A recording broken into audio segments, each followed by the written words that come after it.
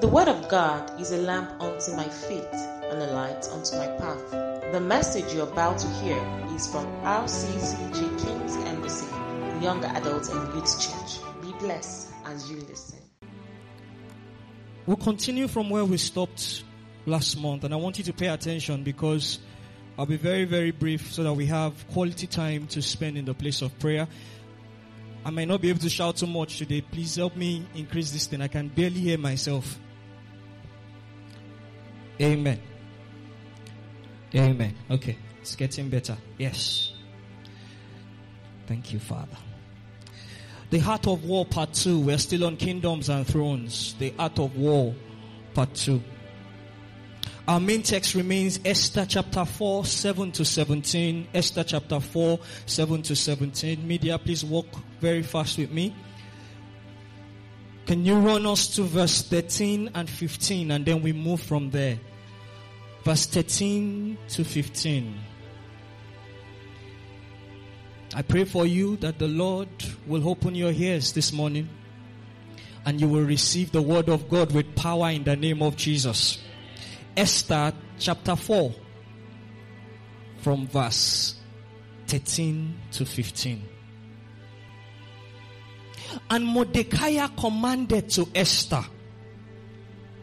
He says, "Stick not thyself that thou shalt escape in the king's house more than all the Jews." Verse 14. "For if thou altogether hold thy peace at this time, then shall there enlargement and deliverance arise to the Jews from another place. But thou and thy father's house shall be destroyed. And who knows whether thou art come to the kingdom for such a time as this." Verse 15. "And Esther bade them return to Mordecai with this answer. Go gather all the Jews that are present in Shushan and fast ye for me. Neither eat nor drink 3 days, night or day. I also and my maidens will fast likewise. And so will I go in unto the king, which is not according to law. And if I perish, I perish." One of the greatest gifts that God can give a man is a very hard teacher. A teacher who will not mince word. A teacher who will not negotiate with the foolishness of the student. A teacher who will not condole indiscipline. A teacher who will not allow the student to walk for so long in foolishness before he opens his mouth of rebuke. Woe unto a church who does not have a hard pastor. Woe unto a nation who does not have a hard leader. Because men will begin to do as they do, what they are not supposed to do, how they are not supposed to live, and how they are not supposed to behave rather. Esther was about walking out of divine alignment and purpose. Unfortunately, him who was a mentor was a hard man. He had no respect to the position, but understood where he stood in her life. And said to her on that day, "I pity you. And let me let you know, if you don't align, destruction is coming." Let me sound a warning. Because one of the things I always say when I minister is that the message we preach here is beyond here. By the grace of God, many people are hearing the word now. Every parent must be hard on his child. Every father must be hard on his sons. Every mother must be hard on the daughters. Otherwise, they will walk out of divine alignment. Many parents have allowed their children to play when they should pray and they were not hard on them. They have allowed them to sleep when they should rise and they were not hard on them. I thank God for the mother that was hard on me. I thank God for the fathers that was hard on me. Maybe I would have walked out of divine purpose. And Esther was about negotiating with the enemy, and a man was hard on her. He told her, you are about to lose life, including your family, if you refuse to align. Wake up to the responsibility of hard men and appreciate hardness. Celebrate men that can tell you the truth. It may be bitter, but honor them. Because years will run past and you will wish men told you not to go where you went to. Men told you not to eat what you ate. Proverbs chapter 23, 13 to 14. It says, do not fail to discipline your children. The rod of punishment will not kill them. It says physical discipline will save them from death. Physical discipline, another translation says it will save them from hell. Many spiritual leaders, when they were supposed to raise an alarm of hardness, kept quiet. Many parents, when they were supposed to scream, kept quiet because they didn't want to hurt feelings. If your feeling wants to be hurt, go ahead, let it be hurt. There were times when Jesus Christ rose up and announced in front of the Pharisees and said, you generations of vipers. There was time when he had to take a rod and chase out men who had turned the house of God to a den of thieves. Men who have decided to begin to dine with the enemies in the house of God. There is a time for hardness. And woe is unto a teacher who has refused not to be hard. The kingdom that we are in is a kingdom of violence and hardness. And violent men take it by force. If you are too calm, this is not your kingdom. Maybe it's among those people that used to do like this. In this kingdom, hardness is compulsory and it is allowed. Thy rod and thy staff, you use it to lead me, you use it to hit me, and that you still use it to comfort me. Hardness is allowed. Hardness is allowed in this kingdom. Quickly, because of our time, what is prayer yet again? Prayer is a place of burden. For God will not use a man who has no burden. Prayer is a place of burden. For heaven will not recognize a man without burden. Men of burden are the ones God anoints for assignments. Genesis chapter 35 verse 15. The Bible told us about Joseph. How Joseph walked into the field and a man met with him and said to him, what are you looking for? What are you looking for? And Joseph said, I seek my brethren. Until you have burden for people, God cannot use you. Judges chapter 6, 2 to 6, 11 to 14. What made Gideon recognized was because he had burden for the people. Nehemiah chapter 2, 1 to 10. What made God have reference for Nehemiah was because he woke up one day and he had burden. We are in a generation of people who are not concerned. They are not concerned for themselves. They are not concerned for their family. They are not concerned for their friends. They are not concerned for the country. They are only self-centered. And men who are self-centered will never be anointed by God. Prayer is a place of burden. It is high time that you begin to have burden. It was burden that touched a woman called Deborah. In Judges chapter 5, 7 to 9, the Bible said the villagers will not fight. Nobody will rise up to fight. And scripture said that until high Deborah arose, a mother in Israel. You must understand what the Bible means by mother there. Mother is not by gender or title. Mother is by posture. You didn't get it. Motherhood is not gender. It is posture.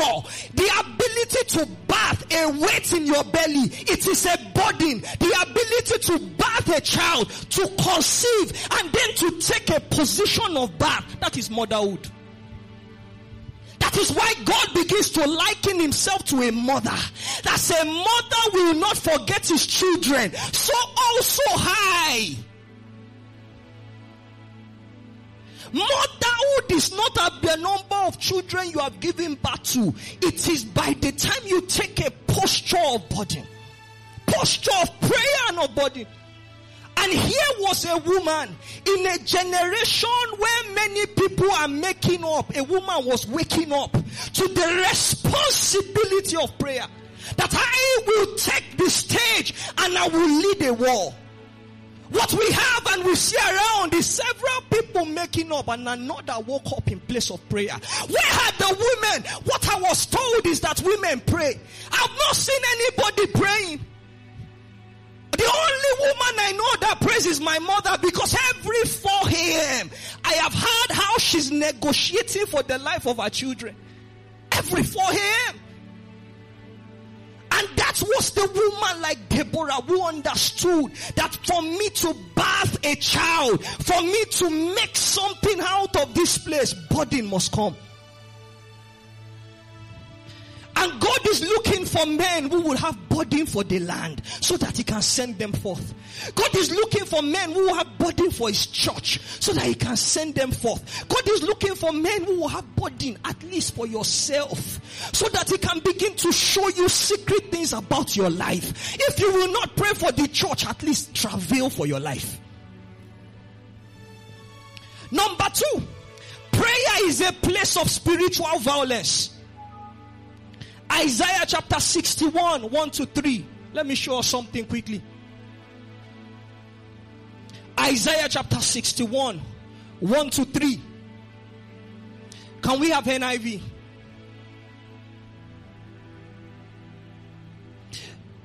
Okay, go back to New King James Version. The Spirit of the Lord is upon me, because the Lord has anointed me to preach good tidings to the poor. He has sent me to heal the brokenhearted, to proclaim liberty to the captives, and the opening of prison to those who are bound. Verse 2. To proclaim the acceptable year of the Lord, and the day of vengeance of our God, to comfort all who mourn. Verse 3. To console those who are in Zion, to give them beauty for ashes, the oil of joy for mourning, the garment of praise for the spirit of heaviness, that they may be called trees of righteousness, the planting of the Lord, that he may be glorified. Now this was a prophecy about Jesus. Now let's go to Luke chapter 4, 18-20, when Jesus Christ read this prophecy about himself. Luke chapter 4, 18-20. Now Jesus goes into the temple and picks up the word, the scroll, and he began to read. Take note of everything we read in Isaiah chapter 61, and let's see what Jesus Christ said here. It says, the Spirit of the Lord is upon me because he has anointed me to preach the gospel to the poor. Was that in Isaiah chapter 61? He said, he has sent me to heal the brokenhearted, to proclaim liberty to the captives and recovery of sight to the blind, to set at liberty those who are oppressed. Verse 19. To proclaim the acceptable year of the Lord. Verse 20. And then he closed the book and gave it back to the attendant. Who here noticed the part that was not here before Jesus Christ closed the book? Sir? The year of vengeance. Jesus Christ read it to the level, and all of a sudden he closed the book and said, everybody look at me, this is fulfilled. So who is supposed to do the rest? If you read a part that was written about you, and all of a sudden you got to the middle of the text, you shut the book, handed it back and said this is fulfilled, who is supposed to do the rest? I never understood this for a long time until I saw in the Word of God when it says right from the days of John the Baptist. And I began to check other translation, and I saw that the makeup of that scripture was to help us to understand that the work of the elect of God is to execute vengeance. You don't understand, but the reason why he saved you is a fulfillment of this. To begin to execute vengeance. Judges chapter 14. When you read to chapter 18, the story of Samson, the Bible told us, especially in Judges 14, that something happened. Samson was going to get married, and for the first time we saw that everything that happened in that text was orchestrated by God. His choice of a woman with the Philistine, God said he was the one doing it because God was looking for an opportunity to execute vengeance. Could it be that everything that is happening around us, everyone is looking for an opportunity to execute vengeance? And while God was pushing Samson, Samson made good choices in the will of God and also made wrong choices in the will of God. But something happened. His bride was taken from him, and then he got angry. And the Bible told us he caught 300 foxes, and then he set them on fire. And those foxes began to run through the field, and everything that belonged to the Philistines caught fire. And the vengeance that God wanted to establish, God established it by putting in the mind of Samson that the secret to consume a nation is that get ready men, join them together, ignite them, and set them loose. Now, these are two things you must see in the life of the foxes. Number one is their alignment to the instruction. Number two, they did not return. Men who would go on assignment for God and do not care about their life. The foxes entered into the field, did the assignment, and they don't care if they died. Revelation chapter 12 verse 11, he says, we overcame them by the blood of the Lamb and by the word of their testimony, and they loved not their life unto death. That was the posture of Esther. She got to a point in her life that she said, if I perish, but I will execute vengeance. This is not what God is saying concerning this matter, and I am violent about it. If I die on it, I die. The will of God must be done. Let me tell you something, many things will not turn around in your life until you become violent. You are too gentle about how the enemy is having a feast. It is time to be violent. It is time to wake up to the position of violence. Let me tell you one thing that you must know about your enemy. Whenever you do anything and your enemy does not react, it does not affect his system. Let me tell you, your salvation was not a threat to Satan. That's why you got saved. That you are here this morning did not affect him. Otherwise, the moment you move, your tire will go flat.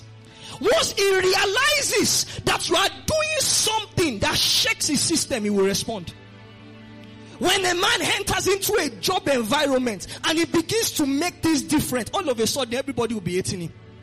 Whenever you are doing something that affects the system of the devil, he won't watch you. Until we pray and we consume this entire neighborhood, we have not started. When you start to do things and the devil feels threatened, then you are praying well. When my mom came here, she told you how she was praying for a son, and a car that did not start caught fire. When it is about, it's because he saw that maybe perhaps the one that is coming will align. Because the moment, by the grace of God, when she got pregnant of me, fibroid vanished. How can you have fibroid and you have been pregnant with fibroid for other children and another is coming and then it vanishes? It's because he was threatening his system. He was threatening him. That is why you must make sure that right from now you become violent, because perhaps your violence is not threatening the kingdom of darkness. Not yet. Your prayer is not affecting him yet. That's why you are sleeping peacefully. Nothing has appeared to you yet. It's not threatening him. Because the moment you begin to threaten his system, everything around you begins to shake. the moment the decision you are about to make is going to make him happy, then there will be frustration. The moment that marriage is what will take you to the next level, then everything around it becomes to look difficult. The moment is your financial prosperity that will liberate men. All of a sudden, doors begin to shut. Anytime it will threaten his system, he responds. Number 3, quickly because of our time. Prayer is the bridge between confession and possession. So many lies have been told on the pulpit of God by men who could have told us the truth. And one of the lies that is frequently told is how many ministers of God became what they became. For example, a man of God will come to the altar and probably is preaching to young people and says to them, when you surrender your life to Jesus, all your sins will be forgiven. All your addictions will be broken. Your life will not remain the same. Prosperity will come. And then he preaches that kind of message. And a young-hearted believer crawls to the front, kneels down, and accepts Jesus, hoping that in truth, his life will really be transformed. That as he steps out from the church, doors will just be opening anyhow. But guess what? He gives his life to Jesus. The first thing he experiences outside is a shut door. He should have just told us right from the beginning that he's lying. Because the truth of the matter is that if you really asked him, how did he become what he became? He will tell you that the day he gave his life to Jesus Christ, it took him another 5 years to deal with lust. You're not getting my point. I met a man of God one day while we were in school. And he came to preach with us and he told us 7 years after his call to ministry, he traveled. He cried on the mountain 7 years before God broke masturbation in his life. 7 years after the call of God, he was crying, God, how will you tell me to preach sexual purity? And I'm dealing with the same thing. And it took him 7 years. But another one will come and tell you just accept and that's all. They never tell us that there's a place, there is a bridge between I confessed it and I possessed it. Many will tell you just give your life to Christ. Windows of heaven will open. No! There is a place of positioning like a mother and traveling. Nobody that I know has been able to harness the things of God without a posture of prayer.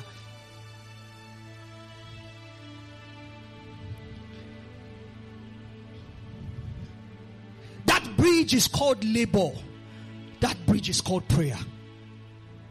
A word was given to Jacob. But then in Genesis chapter 27 verse 40, after Esau lost his birthright, he walked up to his father and began to cry. And he said, give me one blessing. He said, give me one blessing. And I don't know if it was a mistake of his father, but his father said something. He said, by your sword. He gave Jacob a blessing. He says your father's children will bow down to you. He said you will be the head and not the tail. Things will work for you. But he came to this one and he said it is by your sword. And one picked up the word that was made flesh, and ran to his uncle. Another picked up the sword and began to wage war.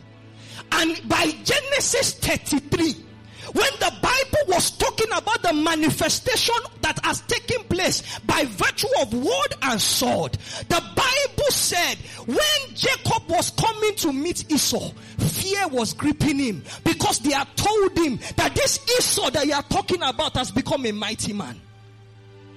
And what shocked me over 4 times through Genesis 33, Jacob that had the word was calling him my Lord.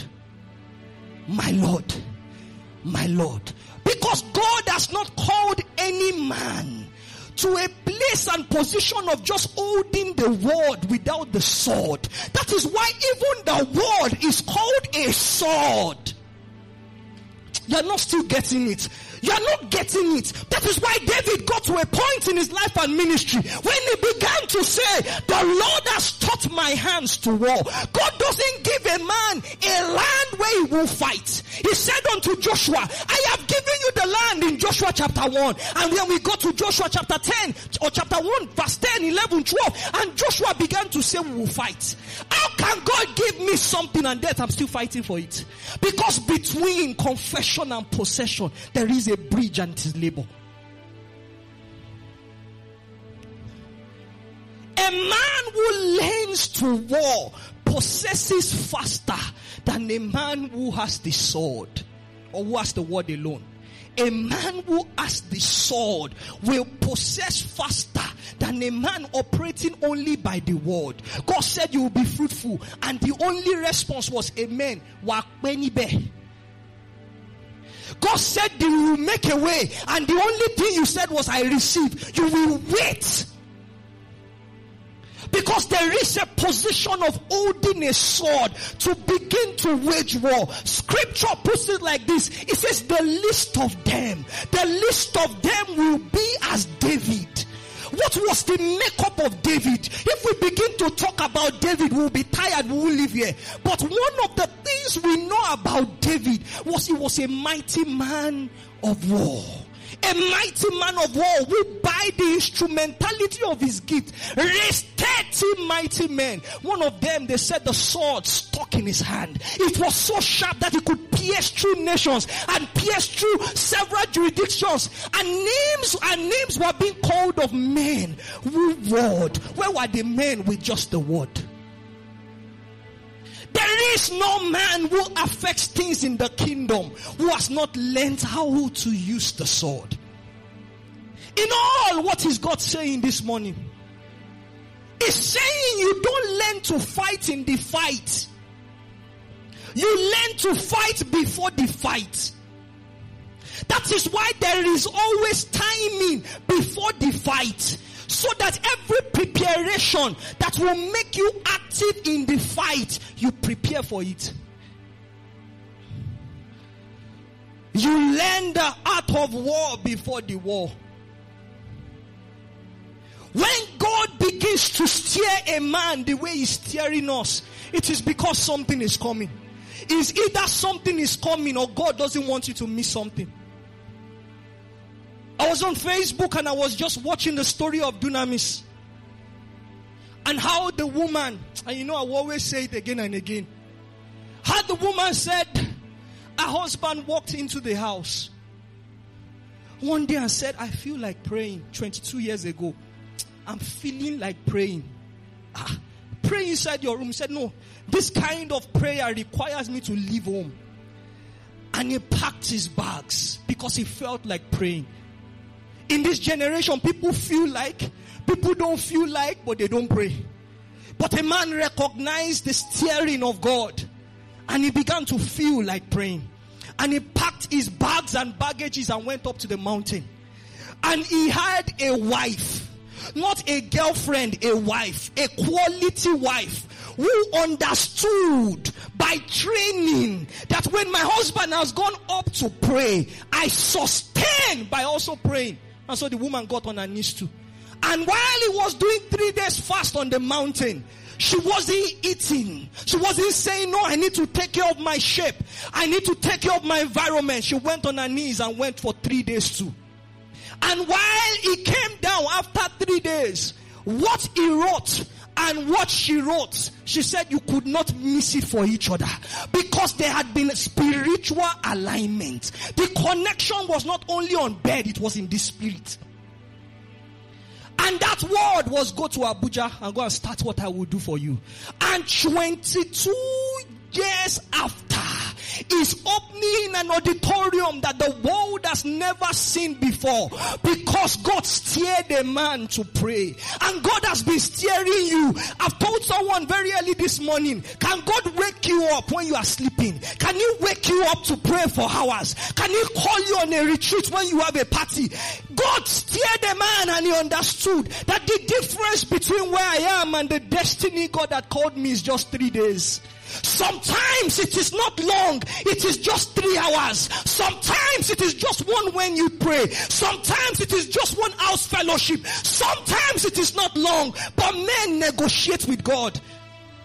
Men begin to tell God, but I came 5 times now, let me just do this one and just go. And men have missed purpose, they missed destiny, because God will not wait. God called 70 people and wanted to anoint them. 2 didn't come, and God anointed the 68 that was there. By mercy, he anointed them, but he couldn't wait. But a steering began to take place. There is no steering of God that is not purposeful. That was how we began to steer Samson between Dan and Estahol. Ordinary Samson was being steered. What are the things God is steering you into that you are yet to respond to? A man that is asleep is not different from a man that is dead. It was one of the shocking revelations that I had. That when a man is asleep, he is not different from a man who is dead. Night is coming. That's what God is saying. Night is coming. And it is time to arise and wake up to the responsibility of prayer. God began to teach a strategy in Judges chapter 3 verse 33. It says, in the morning at sunrise, advance against the city. When Gaal and his men came out, they seized the opportunity and they began to attack. The strategy for contention is to wake up early, not 6 a.m., but before you are old. There is a certain age when if you have missed what God was trying to do, honestly, God might try to be merciful, but you would have missed it for a long time.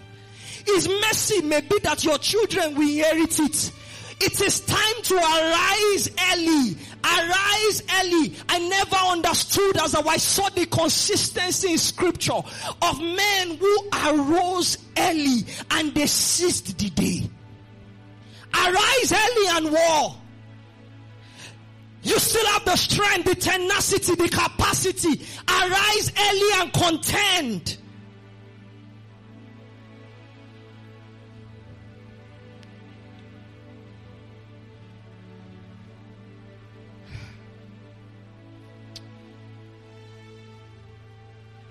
There's a scripture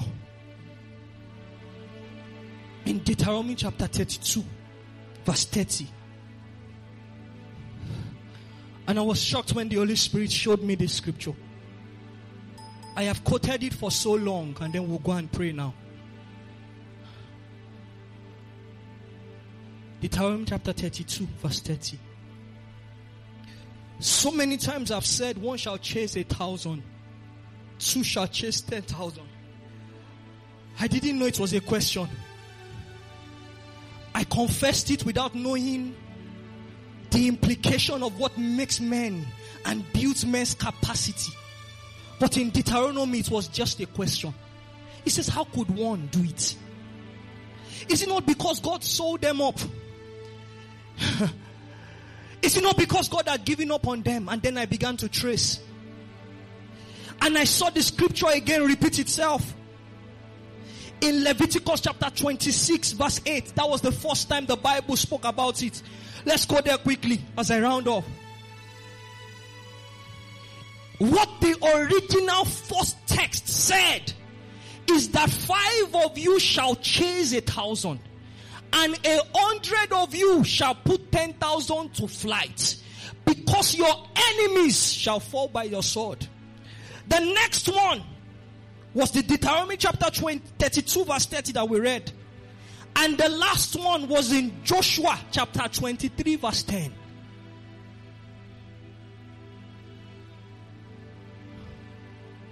When Joshua himself said it, he said, 1 man of you shall chase 1,000. For the Lord your God is he who will fight for you as he has promised. And then I realized that anyone who is chasing 1,000 is the least God wanted him to ever experience. You will remember when a song was being sung for Saul. What did they say about Saul? He said Saul had killed his 1,000, because all 1,000 is based on promise. It's a natural tendency for the promise. But there was yet another man that the Bible called David, who did not stand only on the promise, but when an announcement was made, as God would always come and make announcements, we will go for us. We will stand the test of time. We will wait when others are sleeping. We will arise like Deborah and say, I arose a mother in Israel in my generation. David was going to serve food, but couldn't help the burden that was in his tummy. He woke up to the responsibility of fighting, and he said, I will go. And they said, do you understand what it will take to go and fight a man who has fought from his youth? And he said, I don't care. I know one who is supporting me. I know the promise, but I have also the sword. It doesn't have to be a literal sword. I have the sword. I am ready to wage war. And he went and he fought. And the Bible said a man of 10 feet fell down flat before David. And it was said of David that from the hand of David fell all the giants. And a song was sung of David. For David has killed in his thousands, in his tens of thousands, because a man understood the responsibility of prayer. All you will see are the benefits of salvation. But there are deep things in God when you know how to take a posture of a mother in travail. Whether men wake up to pray or not, I will travail. I will be one that heaven can look at and say, I found a Samuel in his generation. We will not shut his eyes on the earth aligns to the will of God. If God does not find somebody, he has found me. I will wait until my strength is renewed, until my wings become like eagle and I can fly above men, and then begin to look at it and say, is that a God flying? And God said, no, he's only aligned. Men will wake up to the responsibility of travail, can possess lands that were not yours, because no land is yours. It takes prayer to possess. Rise up on your feet, lift up your hands to God and say, Father, this morning, again I wake up to the responsibility of prayer. I will not rest until I take possession of all that you have for me. Can you lift up your voice and begin to cry out to him? I refuse to be lazy. The effectual and the fervent prayer of the righteous, it's what makes tremendous power available. Say, Jesus, I wake up to the responsibility. I wake up to war until I possess all that is mine. Can somebody pray this morning? You know what you might have lost to laziness. Could it be 3 minutes of effectual, fervent prayer? That is a difference between confession and possession. Can you be responsible this morning and say, Father, I choose to align to the things that you are doing in my generation. I refuse to be given to frivolities. I refuse to be given to activities, organizing without agonizing. I refuse to just be an organizer without an agonizer in the spirit. Can somebody respond to God's call this morning? Respond to his call. Respond. Respond to the call of God. Where are the men who will be called mothers in their generation, who know how to travel until they birth it?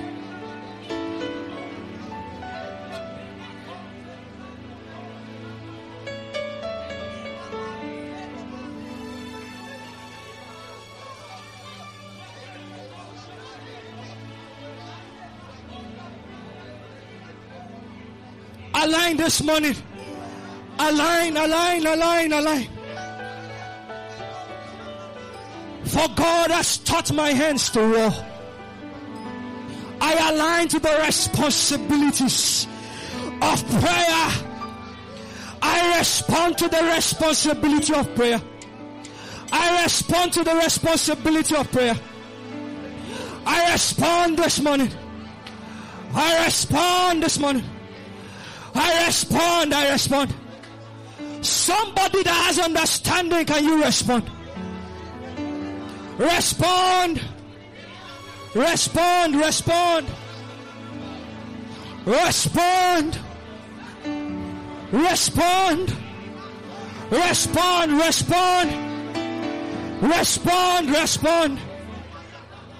Respond. I respond. I will pray. I will pray until I back the promises of God. I refuse to be lazy in the place of prayer. Jesus, I respond to you. Jesus, I align to you. Jesus, I respond to you. Jesus, I align to you. I will not be tired. I will not be tired. Jesus, I respond to you. Jesus, I align. Somebody respond to him. Respond. Let your prayer be effectual. Let your prayer be fervent. Jesus, I respond to you. The devil will not cheat me. The devil will not take my place. I respond. I respond. I respond. I respond.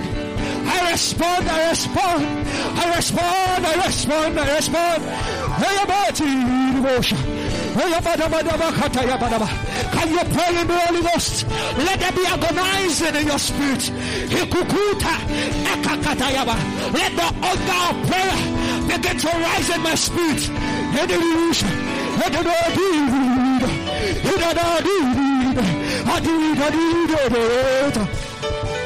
Respond this morning. Respond. Respond. Respond this morning. Hey, respond. Somebody respond. Respond. Jesus, I respond to you. Jesus, I align with you. Jesus, I respond to you. I respond. I respond. Shalabadaba.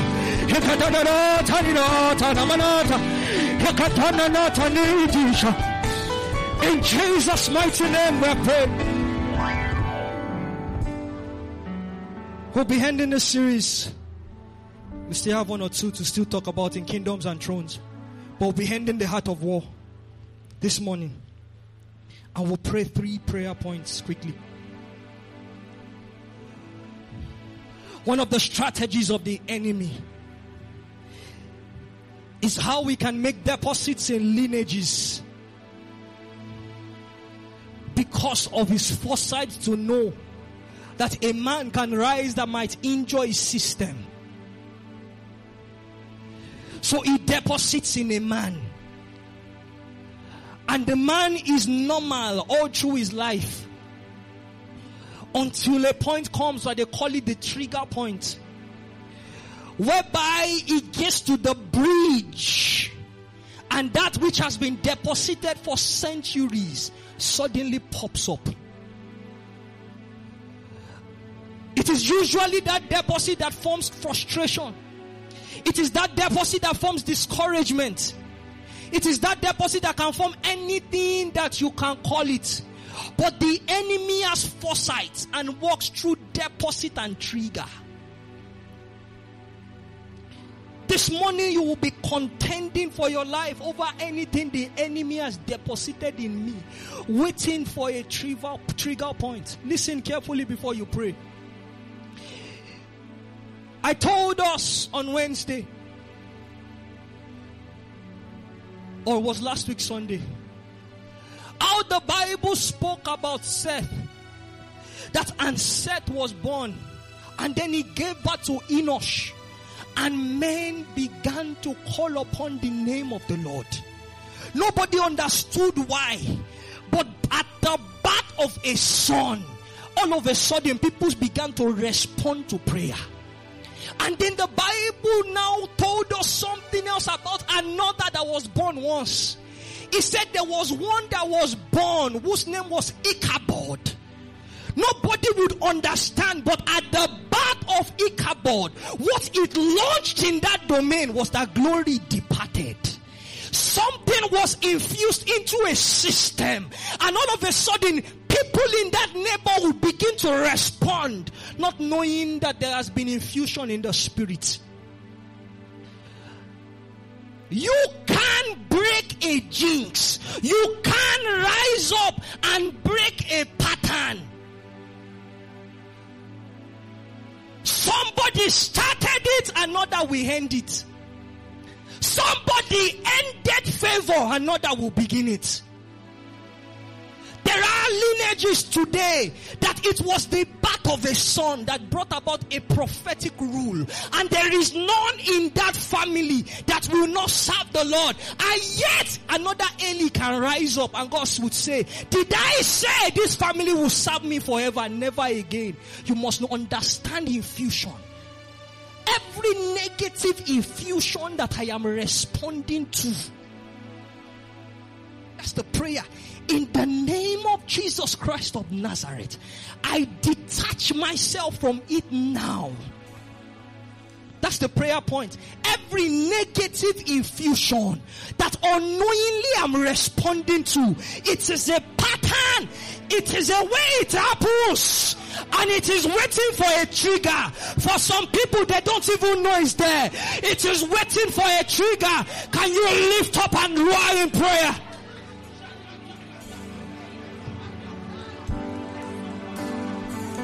You have 2 minutes to roar like a lion this morning. I stop every negative infusion. I stop every negative infusion.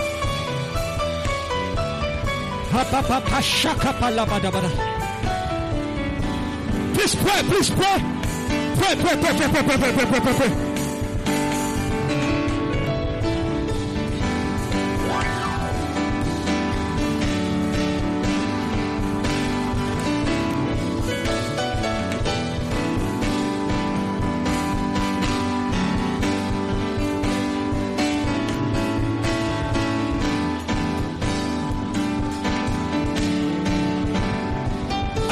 I stop it. Stop that negative trend. Stop it this morning. Stop it.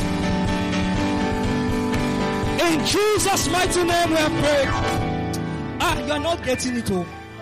You don't understand. What became a pattern in some families that they began to call that it is hereditary. Somebody began it. One of the things that my mom says about our family is that they enjoy long life. Somebody started it. Somebody climbed upon a plane and started a positive pattern. If the negative pattern can be put to an end today, you can start a positive one. Wrong decision. It was because somebody climbed a pattern. Polygamy in some homes. You are a Christian, but you can't still help it because somebody climbed on a pattern. You don't understand how the spirit works. That was how it happened 20 years ago because somebody started a pattern. I saw some patterns and I rose up in agony. I refuse to be part of it. I refuse to be part of it. I stand on the word of God and I wage war. I refuse to be part of it. God has called me out of darkness. That includes negative patterns. I refuse. I refuse. Go ahead and pray for another 30 seconds. I blot out my names from every pattern of the wicked.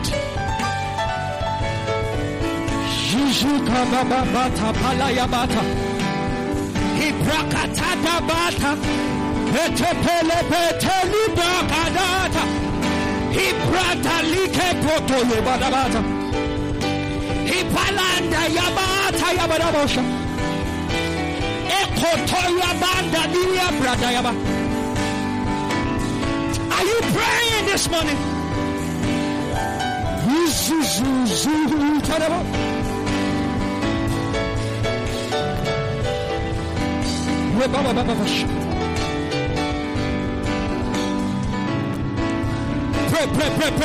Pray.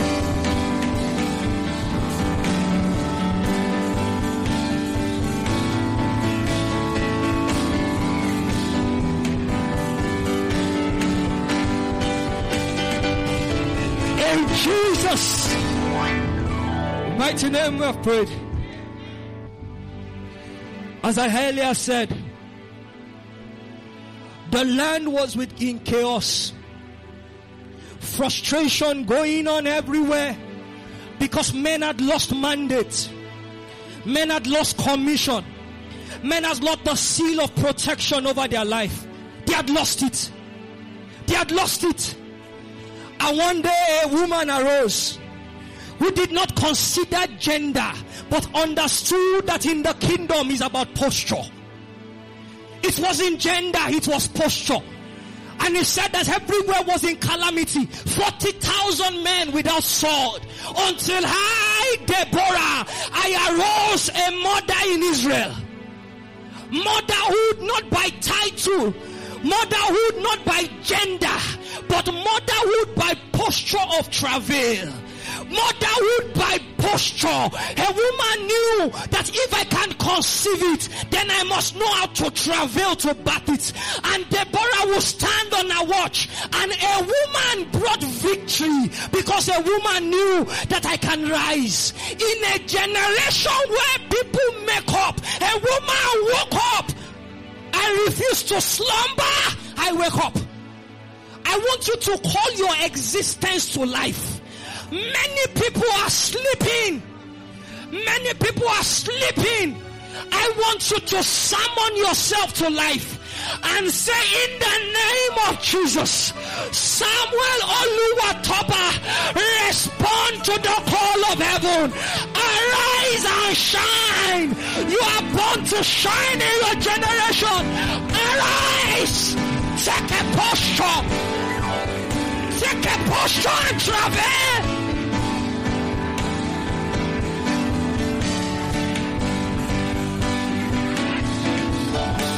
I arise. I take the posture of a mother and I travel for my shining. I travel for God's plan over my life.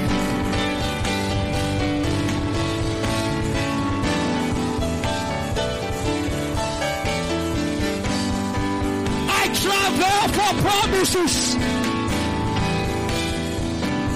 I will not be under the yoke of darkness. I travel today. I was born for greatness. You promised me a nation. You promised me a nation. I travel for it. You said the least of us will be as David.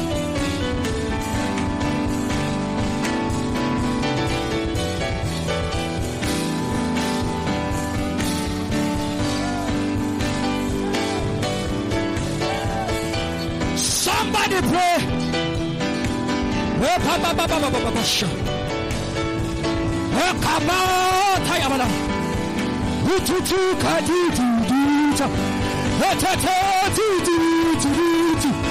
Sister travel. Brother travel.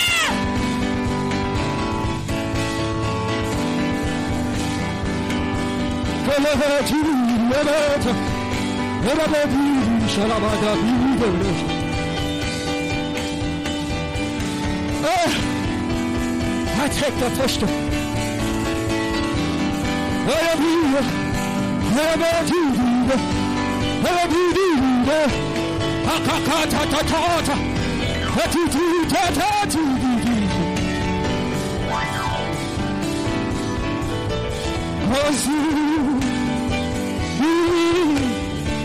Fire!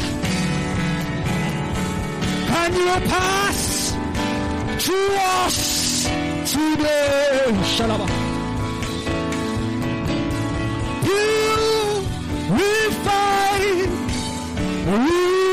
refine us. Consuming fire of God. Elevation.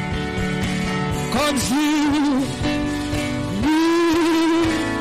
fire. Elevation ready. Elevation. Consuming fire. Can you refine us?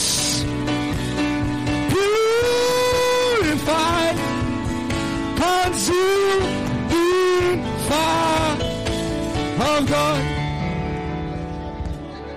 Amen. Lastly, this morning,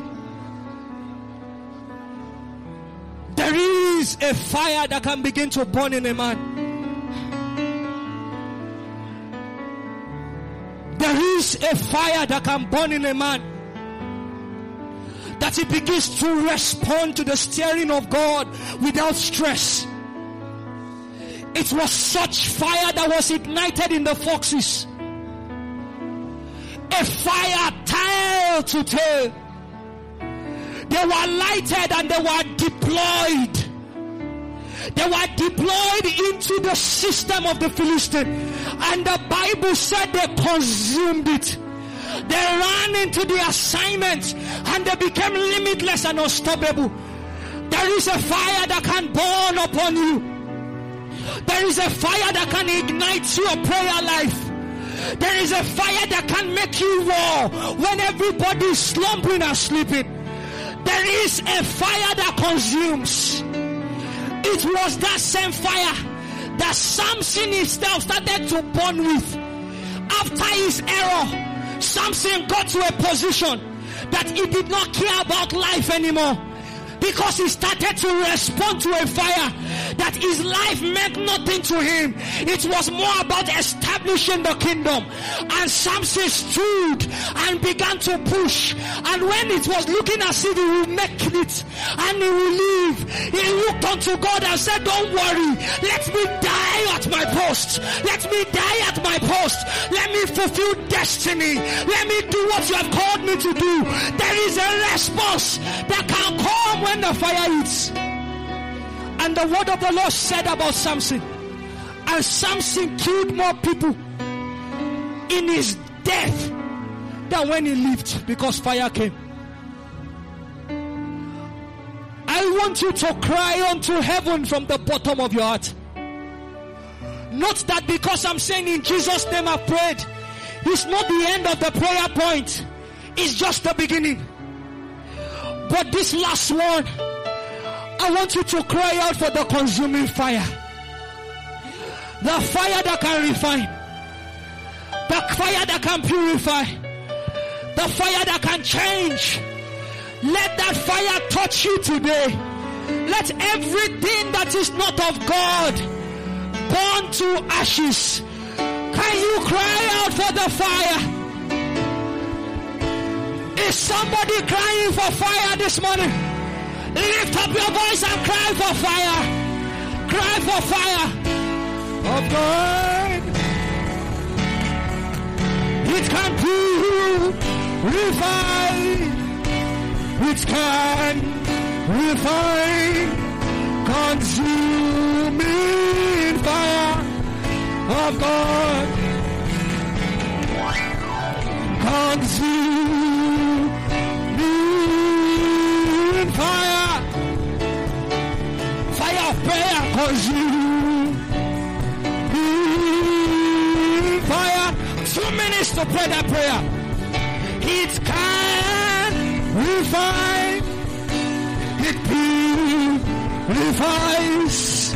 Consuming fire of God. My Lord is waiting for your fire. Mo fẹ́ mi lọ, Jésù. My Lord is waiting. They are waiting for your fire. Jésù, Jésù. Mo fẹ́ gbiná, mo fẹ́ gbiná, mo fẹ́ gbiná, mo fẹ́ gbiná, mo fẹ́ gbiná. I want to carry fire. I want to carry fire. I refuse to be cold. I refuse to be cold. Ìkìkì tata dada. Ètèdè mo fẹ́ gbaná jẹ́ o Jésù. Mo fẹ́ gbiná, mo fẹ́ gbiná. Jẹ́ kí n gbé iná rẹ̀. Ṣàkàkàtà yẹ dìrìjà. Mo fẹ́ gbiná o Jésù. Hey, ebi pa mí o Jésù. Fill me up. Mo fẹ́ gbiná. Somebody respond. Ibu tata badafsha. Mo fẹ́ gbiná Jésù. My Lord is waiting. You are waiting for this fire. Mo fẹ́ gbiná Jésù.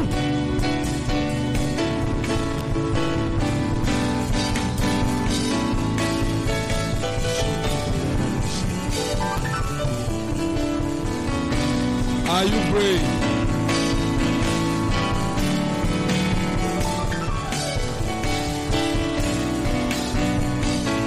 Pray for yourself.